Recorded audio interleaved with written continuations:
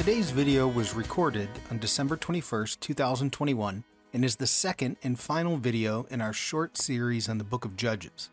In today's video, we continue our look at the cyclical decline of Israel throughout the period of the Judges.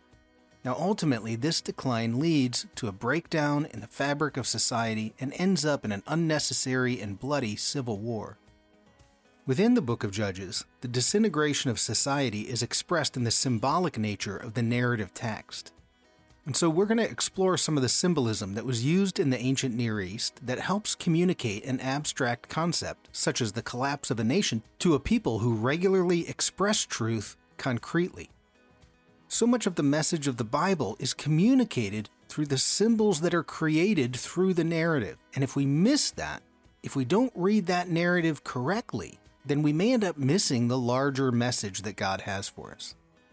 Now, as 2021 draws to a close, if you've found value in our Bible lessons, we ask that you would consider a year-end donation to Fig Tree Ministries. Fig Tree Ministries is a 501c3 nonprofit, and we rely entirely on the donations from our generous supporters.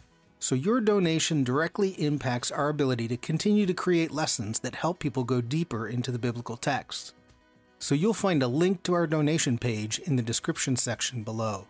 We so appreciate your generous support as we work to expand God's kingdom here on earth.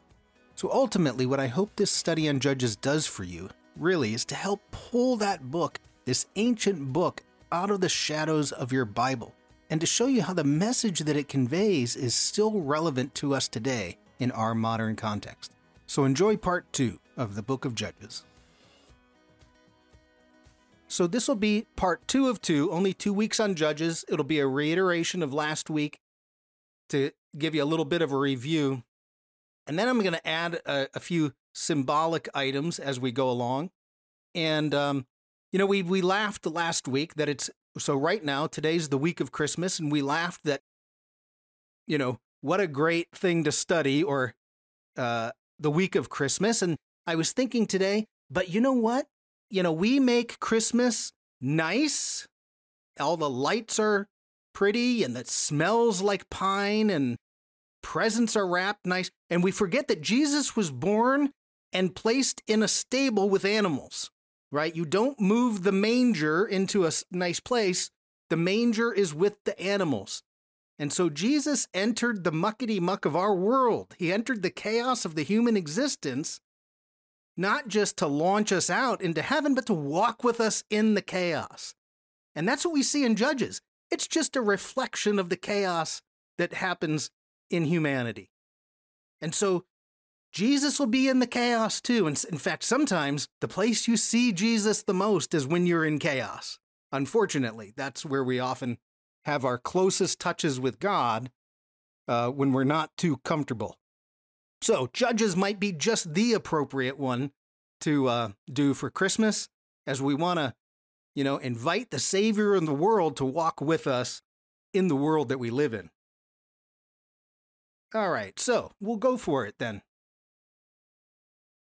So this is going to be titled, I know I mistitled the handout. I put part 1 of 2, but it's actually 2 of 2. Last week it was Descent into Chaos. We'll review that. But ultimately this week, the descent into chaos ends in a civil war. The body of Israel is torn apart, right? The political body is being torn apart, and they end up in a war. And of course, this is happening all the time in our world. So as a quick overview, we last week we looked at these downward cycles.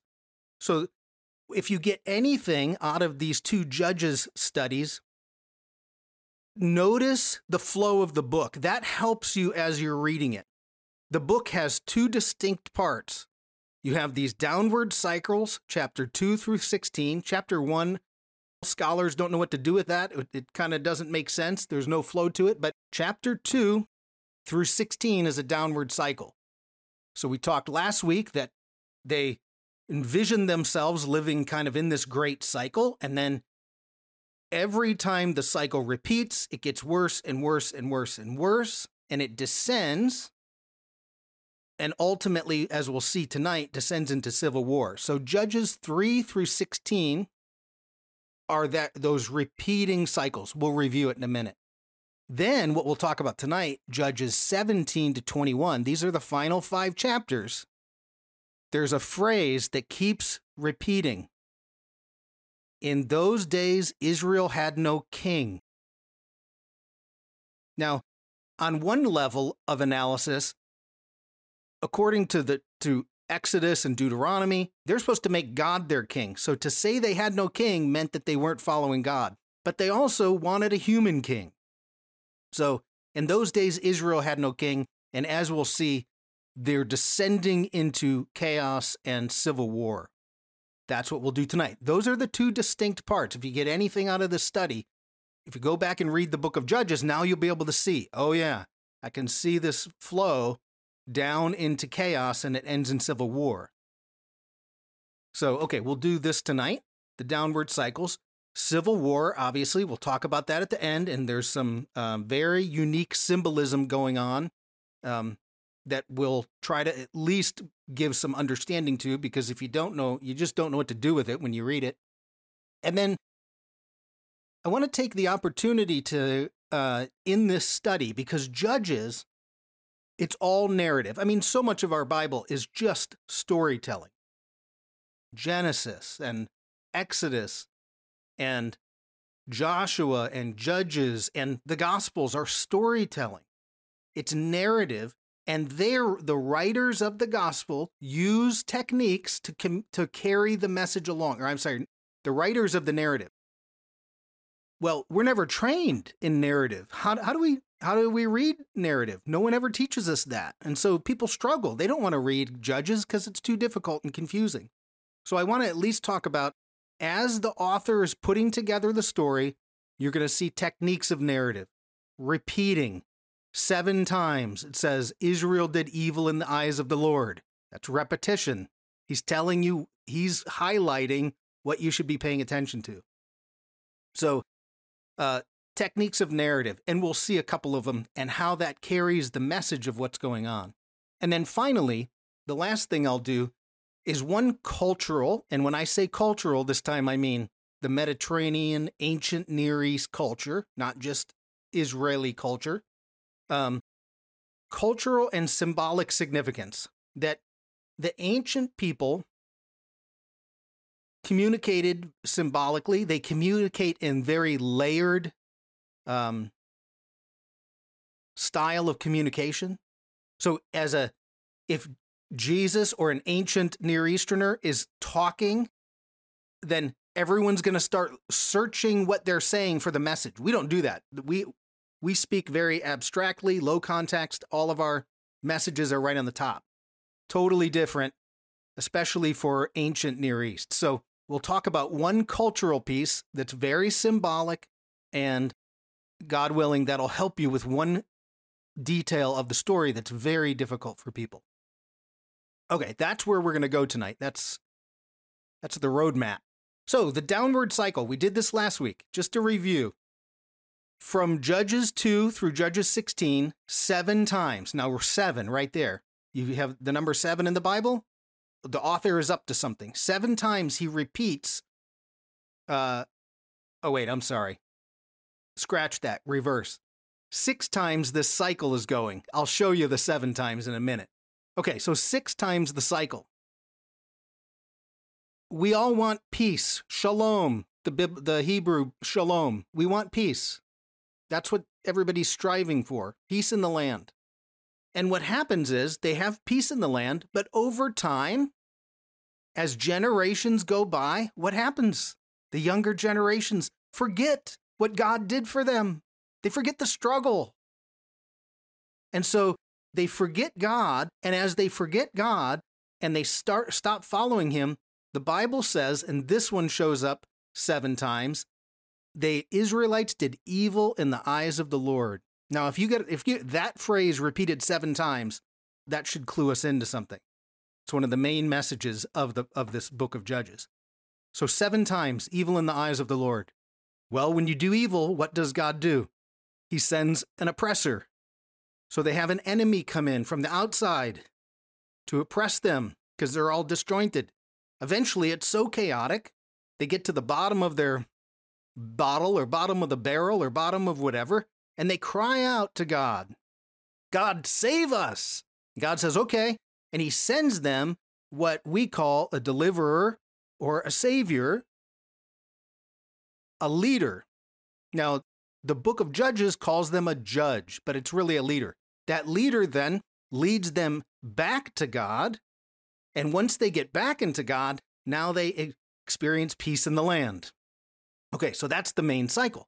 The problem is that cycle, the text tells us in chapter 2, every time it cycled around, they got worse. Their evil got worse and worse and worse. So there's a declining aspect to their cycle. So that's the main gist of almost the entire book of Judges. So if we go back to this picture here, we see that there are 6 of these cycles. The 7th, when we get to number 7, the very end, what do we find? It's utter chaos and civil war. So again, you're lining up the number 7, and 7 becomes, the worst. Now, that's the big cycle, and that's an important piece to notice. But I want to show you something based on a symbolic reading. This is, again, symbolic reading of one of the names in this cycle. So last week we noted, and it was on your handout, God raises up 6 different judges: Othniel, Ehud, Deborah, Gideon, Jephthah, and then Samson. Now, we all know Samson, right? He's probably Gideon, Deborah, and Samson are the most famous. Samson's the last one, right? So why does Samson, now why is because it just happened that way, but Samson's the number 6 before it careens off into civil war. And I want to show you something unique about the name Samson, because we have to remember there's a symbolic component to these books, and names are very, biblical names always have a meaning, and you should look for the meaning, because that often will tell you something about what's happening. Like the name Jesus, that's our anglicized, in Hebrew, Yeshua, and it comes from the root verb yasha, which means to save. And then you put a little prefix Yah, which is God. God saves. So Jesus' name is God saves, or God will save. Well, that's his mission. So if you want to know what Jesus does, look at his name, and he has to live up to that name, God saves. Okay, so there's 2 names that show up in the Samson story. Samson, and who's his female counterpart? Delilah. And we all know that. But what do the names mean? Or could there be something symbolic? And of course, the answer is yes. Because after Samson, of course, we go into a civil war. But let's look now. This is number 2 on your handout, because it's the final cycle.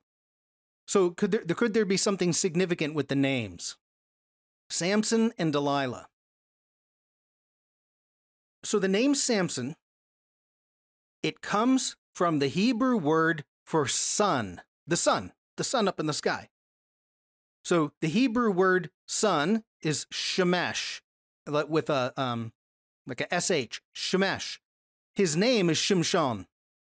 We call him Samson, but Shemesh. So the sun, Shemesh, he's a little sun. Now I'm just going to put this up there for the video, because if people want to study more in depth, that's the Hebrew word for Samson. This is Shemesh right there that I just highlighted. So his name is made from the word for sun. Okay, so what? Well, Delilah, interestingly enough, the name Delilah sounds very similar, or sounds like and is spelled just like the Hebrew word for night. The Hebrew word for night is Lila. So if you want to say good night, Lila Tov. Tov is good. Here's, again, just putting it up for the video. Now, think about that for a minute. Just think, what's going on? You have a battle between 2 people. One's named after the sun, and the other one's named after night. right? Could there be a symbolic picture going on of a battle, say, between light and darkness? Samson and Delilah. Because now, we don't know. I mean, it's not like the writer, until we talk to the writer and say what was going on, or it's one of those things that you can play with, though, because if you know Hebrew, you know those two words sound like, oh, wait a minute, sunshine and nighttime? Like, you know, there's some kind of, they're set against each other in some weird way. I'm sure if you're a 6-year-old, you know your Hebrew, you're probably telling stories about it. So I just wanted to give you at least a hint. And would it make sense in the Bible, there'd be a story about darkness and light? Would it make sense that you have the nighttime is trying to take away the power of the sun, right? To keep it dark all the time, something like that. And Samson only gets his power back when he cries out to God. Even the sun gets its power from God. So there's a lot in there, but I just wanted to give you that little piece, because when you go back to this and you say, oh, Samson's at the very bottom. He's the one that right after that. And if you see the symbolism of sunshine versus the night, it adds just another component to the story that, well, it may or may not be there, but boy, the words kind of point you in that direction. So that's what I mean by symbolic. One thing is that the rabbis, because they know their Hebrew and we're at a deficit, they just play with that all the time, right? That it's darkness and we don't see that at all. So to us, it kind of sounds like cheeky, but the reality is it's the way you play with the text to try to pull meaning out of it. So that was just a little detail about Samson that you might want to think about. All right, so number 3 on your handout is what we want to do. So last week we talked about that downward cycle. It comes to Samson. Is there something about darkness and light? Well, we don't know. We'll ask the writer and Samson someday, God willing. I don't know how that works in heaven, but we'll do that. So it gets through Samson, and the book totally shifts. So the book of Judges at chapter 17 makes a huge shift. The cycles are over, and we're on to now, there was no king in Israel. And this is where we get into the civil war. So what I want to do is show you that the author doesn't stop with the progress of flow. The shift happens because now we're entering a new stage, but I want to show you how the chapters flow out, because I think it speaks to cultural things even today, possibly here in America. So we're not going to read much of it. We're going to read, I think, 2 verses, but I just want to go chapter by chapter because there is a flow to this. So you'll have to go back and read these, but Judges 17 and 18, because I want you to get the picture of what's happening, how the decline of society is going on. The first thing that happens is you have a deterioration of the religious cult. Now, in Judges, they're a federation of tribes, and then they come together to worship Yahweh at certain sites. And when we read 17 and 18, you get idols, you get now independent worship, you're kind of detaching yourself from the religious cult. And so almost every scholar will point out there's a deterioration of the religious cult here. And I don't mean cult in a bad way. It's putting on all of how do you worship God. It was a bit more chaotic than, finally Solomon built a temple. But now you can see, what does a deterioration of religion lead to in a society? Well, in Judges 19, the very next chapter, what you find in Judges 19 is chaos. It's an inversion of the social order. And we'll mostly talk about Judges 19 today. Everything flips upside down. Why? Because you don't have a unifying factor of God, right? God unifies us in worship, unifies us in our values, unifies us in our behavior, unifies us in all kinds of ways. If you lose God, anything goes, and you get the inversion of the social order. And that's what happens in chapter 19. Now, the way it's described, the story that they tell in this is very similar to the story of Sodom and Gomorrah. Every commentary on Judges 19 will say it looks just like Sodom and Gomorrah. So you have all the same things happen as Sodom and Gomorrah. And the story of Sodom and Gomorrah is a deterioration of social order. Well, what happens when there's deterioration of social order? Something devastating is going to come in. Sodom and Gomorrah, God destroys them. But in Judges 20, it's now a civil war.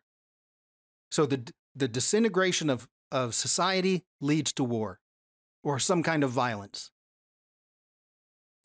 So chapter 20 is the civil war. And then Judges 21 ends. It's a bit of a strange story, frankly. Suddenly, the tribes, after they just defeated the tribe of Benjamin, they're very concerned about the survival of the tribe of Benjamin. They want them to have wives so that the nation can continue on. So that's basically the whole chapter. They're concerned about the tribe of Benjamin. Oddly enough, if you go back to the Sodom and Gomorrah story, the Sodom and Gomorrah story ends the same way. You have the sexual violence that's proposed down in Sodom and Gomorrah. You have the destructions of those cities. Lot and his daughters escape. And there's a concern about, it's probably the second most disturbing story in the Bible besides Judges 19, where Lot's daughters are concerned about having sons. So they conjure up a plan and they both get pregnant and they give birth to Moab and the country, the nation of Ammon. So anyways, what I want you to see here is as the flow of this goes, you want to just notice that there are a lot of similarities. There's a pattern of societal decline, and we'll see that in other places. But those are the final 5 chapters. So the progress doesn't stop, but it shifts. It shifts to say, here's what's happening in Israel's society. Now, those are the last 5 chapters. Next, and this is number 4, because this is a literary technique where the author's going to tell us something about what's going on. How do we recognize that there's been a big shift from the first part of the story to the last? And the way that we do it is through the idea of where the enemy is. So in the first 6 cycles, or I'll even show you the very first sentence of the book, the enemy is always on the outside. You have Israel, the 12 tribes, and it's one of their neighbors is the enemy. And what happens when you get to the end of the book? Where's the enemy? It's on the inside. The enemy is no longer outside. It's now we're fighting each other. That's the horror of a civil war, how it tears apart the nation. So there's a literary technique, and I just want to show you this because this describes very well what's happening to the text. So here's what you can do. If you want to turn to Judges 1:1, look at the very first sentence of the book. So I'll show you Judges 1:1, and then we're going to flip real quick over to Judges 20, because that's the Civil War, the start of the Civil War. So Judges 1:1 begins with an inquiry to God. Israel inquiring of God. So we see the author tells us after the death of Joshua, the Israelites asked the Lord. They're going up to God with a question. What's their question? Who of us is to go first to fight against the Canaanites? So who's the enemy in this case? The Canaanites. It's those people out there. It's the other. One thing that we pay attention to when you're looking for literary techniques like repetition is you're going to find the very same sentence show up at the Civil War time, but now the enemy changes. So that's verse 1. Who of us is to go up first to fight? Who are they fighting? The Canaanites. Now, do this. Turn to Judges 20, verse 18. And notice who they're going to go fight against.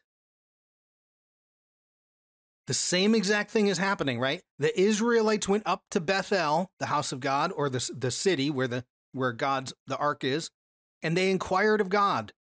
What's their question? Who of us is to go up first to fight against? And now it's our brother, the Benjamites.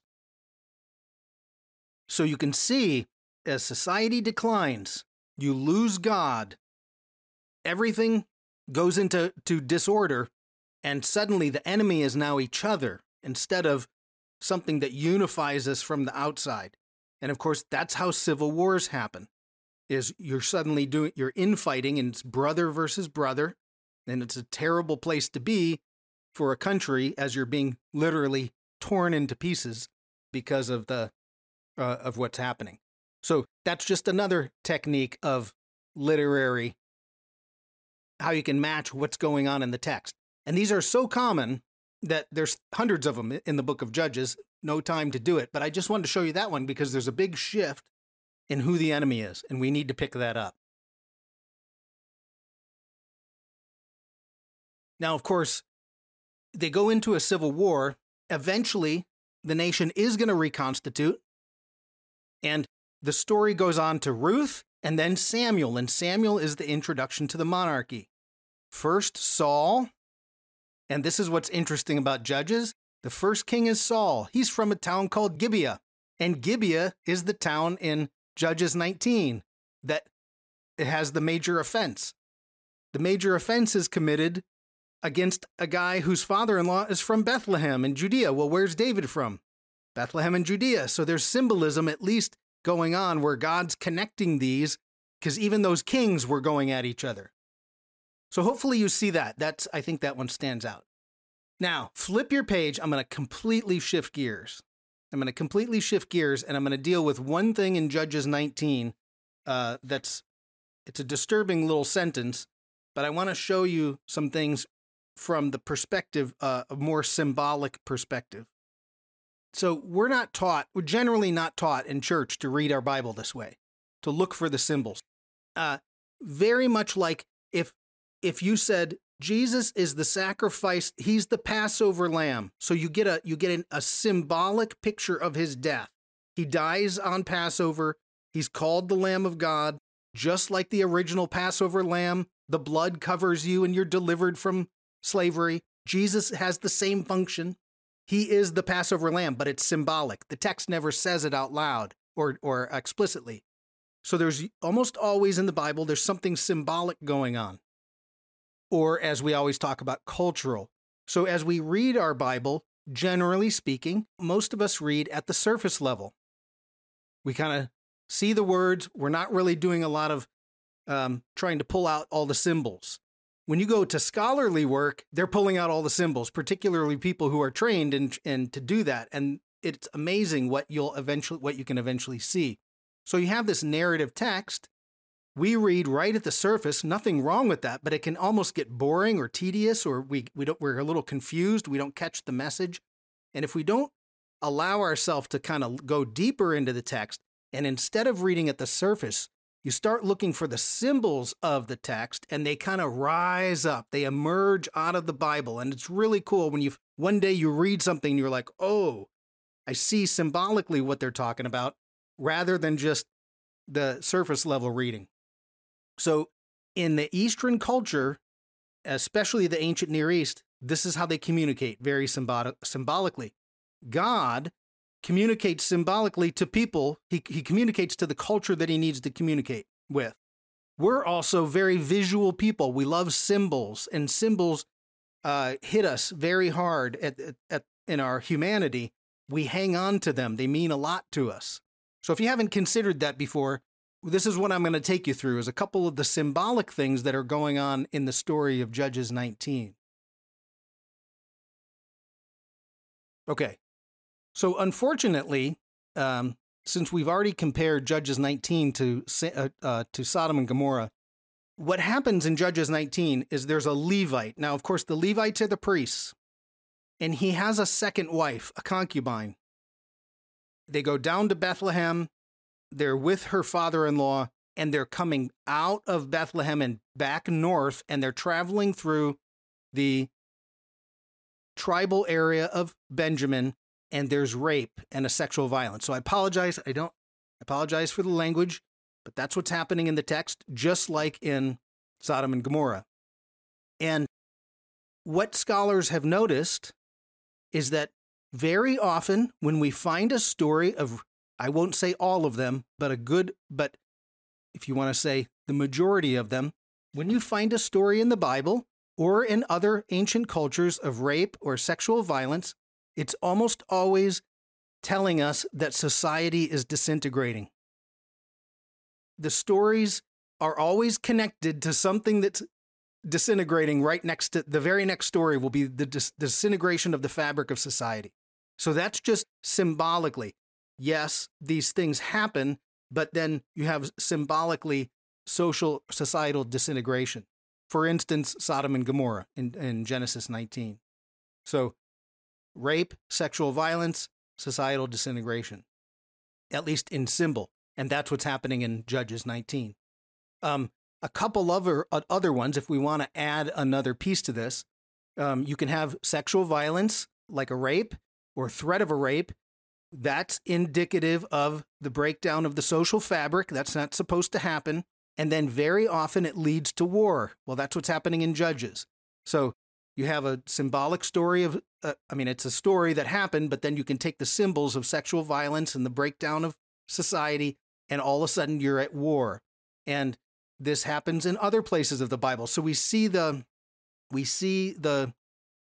pattern, not only in biblically, but you'll find it in other stories from the ancient Near East. So for instance, one of them is Dinah in Genesis. So Dinah and the Canaanites. Dinah is raped, and that's then followed by a war. Her brothers go and attack the Canaanites. So there's another example. The breaking down of the fabric of neighboring people. And then the final one that I put on your handout is in 2 Samuel, Tamar. And this is within David's family. So there's a rape, and then immediately following that, you get one brother killing another brother, then you get the fabric of David's family just falls apart. So again, it's just that scholars notice there tends to be a theme of symbolically that those go together. So I just wanted to point that out because it's another thing that we don't connect them together, but they should probably be connected together. Okay, so Judges 19 is probably, it's a tragic story. It's disturbing. And again, what happens is the Levite, and of course the Levite is supposed to be the religious leader, his wife goes down into Bethlehem. So here's what's one thing we can contrast. They go down to Bethlehem. Hospitality galore. The hospitality is over the top. The father-in-law is pulling out all the stops, food, drink, sharing, everything. Tons of hospitality. Then we contrast that as they're moving back north and they go up to the town of Gibeah. Horrible, inhospitable actions. It's the same thing as Sodom and Gomorrah. You have chapter 18 of Genesis was Abraham. He hosted the angels that showed up at his tent, even though he had just been circumcised. And he's showing all the hospitality. Next story, Sodom and Gomorrah. So they're placed right next to each other to give you a contrasting of hospitality. So you go from one element of hospitality down to the second element of hospitality, and then you find, of course, it's almost the same exact rape story coming out of Sodom and Gomorrah. But there's one piece that gets added to this that you just don't even know what to do with. You're just like, what is happening? So they give the woman over to all the men of the town. There's violence against the woman. And the very next day then, as the text tells us, the Levite walks out the door. The woman has died. She's on the threshold of the door, and she's died. It's just this terrible sentence. The Levite says, come on, get up. She doesn't move. He puts her on his donkey, takes her back to town, and then dismembers her body. Now, I know, you think, what is going on here? But I want to show you something because we read that. The very first time I read it, I thought, oh, I can't believe what's happening. I want to show you, this is a symbolic event. He knows the symbol of what he's doing. The people of Israel know the symbol of what he did, and nobody is concerned about the symbol of dismemberment. They're upset about what happened to her at Gibeah, the sexual violence. And if we miss that this dismemberment is actually a symbolic event, and it's symbolic to what's happening to Israel, what happens to a country in a civil war. We would use language like the country's being torn apart. The fabric of society is being torn apart. Well, they're Easterners. He doesn't say a word. He does something. He does something concrete. So what I want to show you is nobody questions his actions. They all know exactly what the symbol means, and that's the whole point. So it's a symbolic dismemberment. The female body is like a stand-in for society. What's happening to society? It's being ripped apart. So it's a sign of Israel, and that female is a representative of the social body of Israel. Again, because if you think about what's happening, think about our civil war that we had in America. It tore families apart, tore the country apart. If we were to describe this, we would say Lady Liberty was torn into pieces, and 50 pieces were sent to all the states. That would be the symbolic nature of what we might say. So this whole thing is very symbolic to what's going on, and they know it. And so this is what I want to show you, because if you read that sentence, you think, what is happening to this? So I want you to go to the text. It's Judges 19, 29 and 30. And then I'm going to show you culturally, how would they know that this is a sign?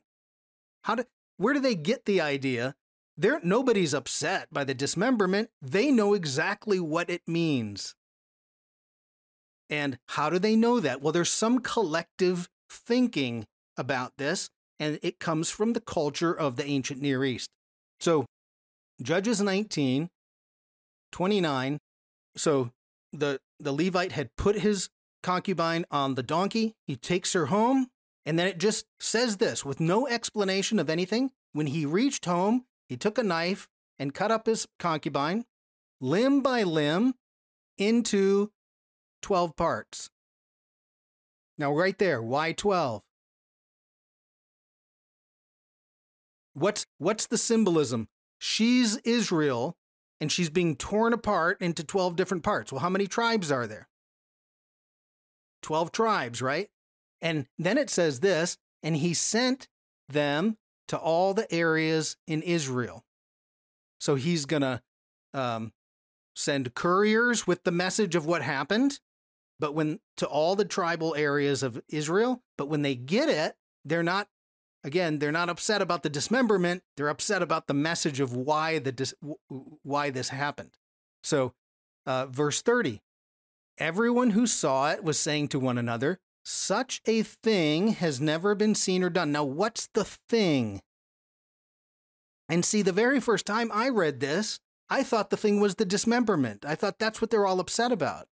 But it's actually not, because in the next chapter, he explains, look, the reason I cut her up and sent the pieces out was because of what happened in Gibeah. And everyone's like, okay, got it.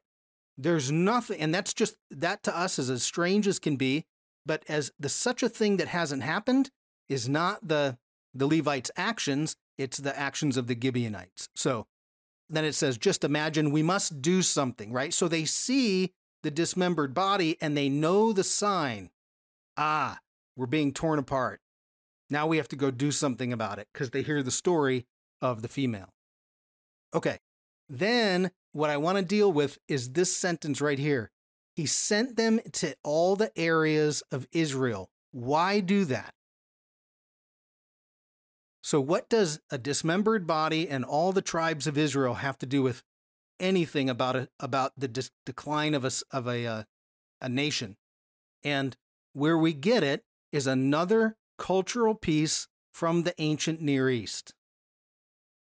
And so now I'm about to depart everything you've heard biblically. We're going to go down to Egypt and check out something in Egypt. But you have to remember, the Israelites recently came out of Egypt. Egypt is their giant next door neighbor, the empire right next door. They know all about Egypt. They all know all about Egypt and the way they describe things.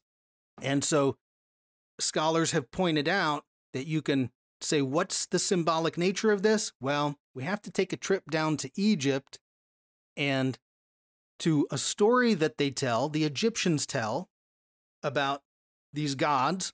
And it's a very old story. It goes back to like the 3,000, so 3,000 years old. Or no, it would be about 5,000 years old now. It's a myth. It's obviously not real. But what they're doing is examining the decline of societies. Why does Egypt rise and then fall? Well, what's the book of Judges about? Israel rising and falling. And so this whole myth is about the rise and fall of the dynasties in Egypt. Why do they suddenly collapse and go into chaos? Only to rise out of the chaos and go back into some kind of order. So that's what they're trying to describe. Now they do it using gods. Osiris, Seth, or Set, some people say, and Horus.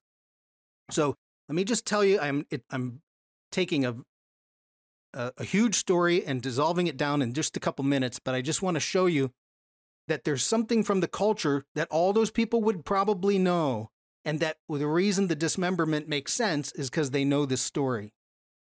So there's a god, this is obviously Egyptian myth, one of their gods named Osiris. He's a benevolent king. He represents good, order, vegetation, fertility, the Nile. The Nile brings life every year. He has an evil twin brother named Set. Set is the opposite. He's desert, storm, disorder, violence, chaos. And what happens is that Set, the evil brother, is jealous of the king. And the story goes that at some point, Set gets so jealous that he murders Osiris. There's a festival in Egypt that they have this celebration every year that they reenact this. And then here's what happens. Set dismembers the body.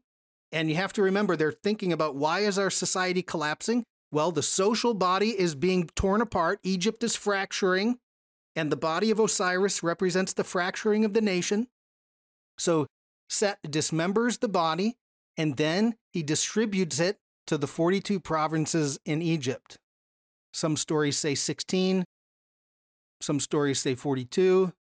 But what's the point? Well, the whole country of Egypt has been fractured. There's now, war going on, whatever, and we need to reconstitute the body to bring the nation back to life. And what happens? There's a goddess named Isis. She's a magician. She's able to step in, bring all the pieces back together, and from that, they create a son named Horus, who ends up being the new king, who then brings Egypt back around. It's a cycle of decline and then bringing back to order. So in biblical studies, you see something very strange, a sentence like in Judges about this dismemberment, but you find something very similar in the culture right next door. So when the Levite does this, he knows what he's doing symbolically.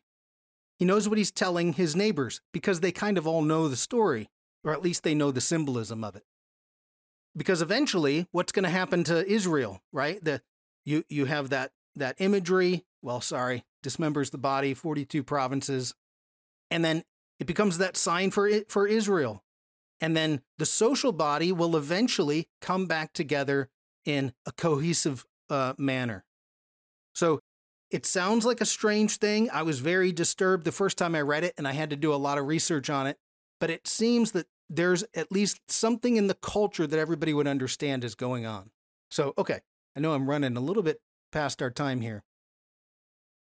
I hope that at least helps. You get this. I was always bothered by that sentence because it sounded like what a horrible person the Levite is. But the people don't react to that.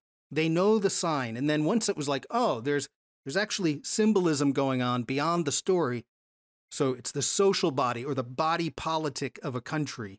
And that's what that represents. And I think the Levite knows that, and the Israelites know that. Okay, hopefully that'll at least help with that little text right there. So quick review. Judges, if you get anything, it's the decline of Israel.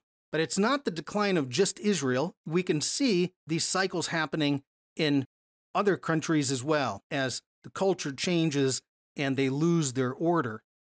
You have the disintegration of religious cults. That we see all over the world. And then the social fabric being torn apart after that, as the countries starting to divide, that ultimately leads into some kind of civil war. One of the main ideas that we have to remember about this is, what's the author telling us is the cause of this? They forget God and they do evil in the eyes of the Lord. So what's our individual responsibility? Not only individually, but then as corporately when we get together to worship, right? Is to make sure that we do our part to not forget God, to keep our eye on God, to corporately worship, to keep the body sustained together, even if there's infighting going on. So everybody has their part to do. Okay. So Judges, it takes some work. You have to be real familiar with the text, and that takes work. You have to read it over and over and over. It does help to search for some symbols. And, the more we can see this 3,000-year-old book that tells us something even about probably our societies today makes it still relevant, which is the whole point of me wanting to go through this, because if you don't see those symbols, you just avoid the book of Judges, because it's like, I don't know who these names are or where they're going. It doesn't mean anything to me. And then you're like, oh, wait a minute. This kind of does mean something to us. I was watching the time. I know I was going over. The festival, every year they reenact the collective nature of bringing Osiris back together. And what they want to do is every year celebrate the unification of Israel. But I think we have rituals every year that we want to bring our country together, right? To remember 4th of July is a big one, that you want to unify the country. And so you have a celebration that is supposed to bring the country together to remind us of the struggles that we went through. And so Egypt would do this to try to reenact so that they'd never have that cycle go back into chaos. So every year they would reassemble the body of Osiris to say Egypt is unified. I'm not saying that the Bible is copying this text from Egypt at all. They're not, I don't think, and scholars don't believe that either, but they do say the people would recognize what's going on. They know the symbolism of the dismemberment, which is why the Levite just says, okay, here's what I'm going to do. And everyone goes, all right. And they just, accept it as, the dividing of the nation. If you get a chance, look at those final chapters, look at the flow, and then read through them. And you'll see how the author goes very quickly through those chapters, but you'll see the war, you'll see the concern about the Benjamites, you'll see the two hospitalities contrasted. If you look on the front page of your handout, page 1, at the bottom of it, there are two books, or two articles. The first one, Anne-Catherine de Hemmer Goodmy, Sex, Violence, and State Formation in Judges 19 to 21. So I think the key is, here's what happened to me many years ago. I knew the story of Judges. I was always disturbed by the dismemberment and sending it to the 12 tribes. What did that mean? Why did he do that? And then I was listening to something, and they were talking about the myth of Osiris and how it described the descent into chaos and the dismemberment of, and I went, whoa, wait a minute. That sounds just like Judges. So then I started searching. Are there any articles written about that? Are there any books that scholars, and of course, yeah, you're like, there they are. There's, you can find scholarship on any sentence of the Bible practically. So, if you're a biblical scholar and an ancient scholar, you just know all these stories that none of us have heard. You'll know there's connections, or at least you'll say, well, that one sounds real familiar to something that's happening in the Bible. We're just completely unaware. And it takes training, of course, to be exposed, 1, to look, 2, where do you look? And I mean, I could probably give you 20 more that would help go in that direction, but I just really want the overarching idea to say there's more going on than we're aware of. We hope you enjoyed this introductory lesson on the Book of Judges and that it opens up the Book of Judges for you. Now, if you're watching on YouTube, make sure you subscribe to our channel, give us a thumbs up, or leave a comment below. If you're listening on Apple Podcast, we would appreciate if you would take just a few seconds to rate our channel. And as you go out into the world, may the words of Numbers 6 be with you. The Lord bless you and keep you. The Lord make his face to shine upon you and be gracious to you. The Lord turn his face towards you and give you shalom.